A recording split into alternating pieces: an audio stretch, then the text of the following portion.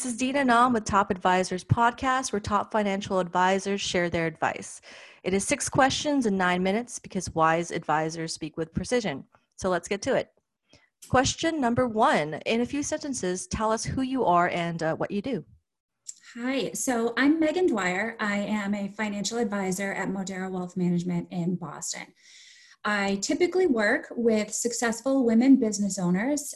So that would be those who have businesses with revenue in excess of $2 million and who have a lot of responsibilities juggling work and home. They don't have the time or the energy to manage their personal financial world along with their business. And they have a chief financial officer for their business. I essentially act as their chief personal financial officer. Great. I am also a mom of 2 boys, ages 4 and 2. Great. So I definitely sense that connection and kindred with spirit with your clients. Yeah. All right. Yeah. Question number 2. What's the best thing about being one of the top financial advisors? So I think the best thing is to be able to actually make a difference in somebody's life. So let me give you an example. I had a client who recently signed on, and she, after her first comprehensive review meeting, which was very productive, she had called her friend who was also a client. She's the one that referred her. And she called the client, or she called her friend, and she told her, "Thank you so much for making this referral. I know that I've come to the right place. I know they're going to take care of me, and I feel like I'm part of a family."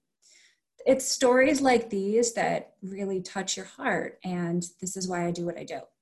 Yeah, no, that's amazing. I think you make a huge impact on your clients, and sometimes you don't even realize it. So that's wonderful feedback that you got. Yeah. Well, great. Question number 3. We hear from other successful financial advisors that, the back office drives them crazy.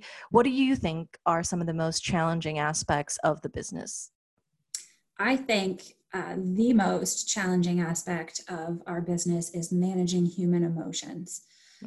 So as a firm, we require 2 things to make it work for a client. They have to take our advice, and they have to commit to a long-term relationship.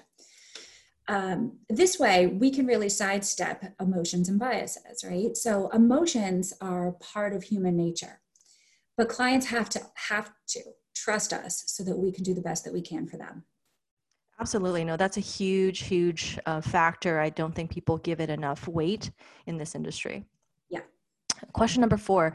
What other top financial advisors like yourself should be in our podcast?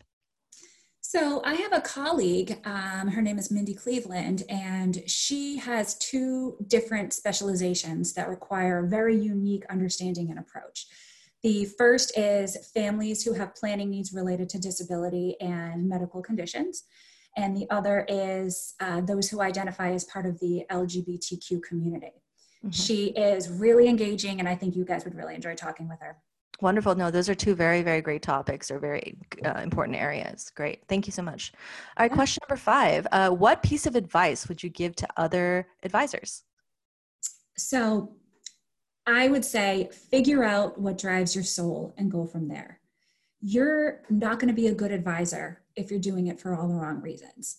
So if you're not passionate about what you're doing, who you're working with, where you're working, or most importantly, why you're doing this, then you're not going to reach your highest potential.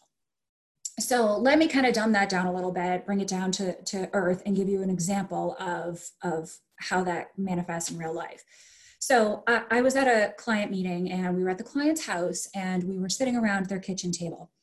And I happened to look around, and I noticed that on their refrigerator, they had a list of emergency numbers. The number 1 on the list was the local fire department and police department. Number 2 was the family doctor. And number 3 was Modera Wealth Management.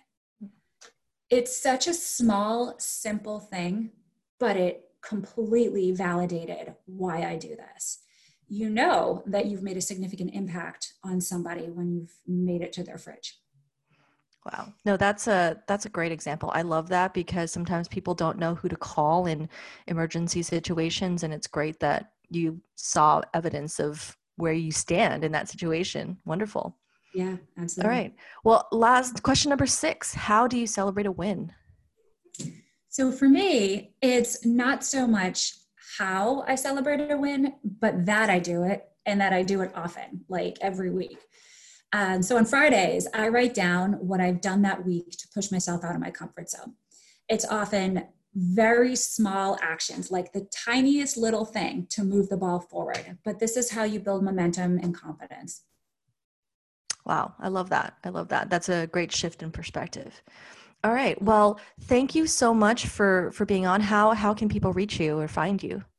Yeah, so you can email me. My email address is just megand@moderawealth.com, or you can check out our website, moderawealth.com. Great. Well, thank you again. And so this is Dina Nam with Top Advisors Podcast, where for more advisor insights and ideas, go to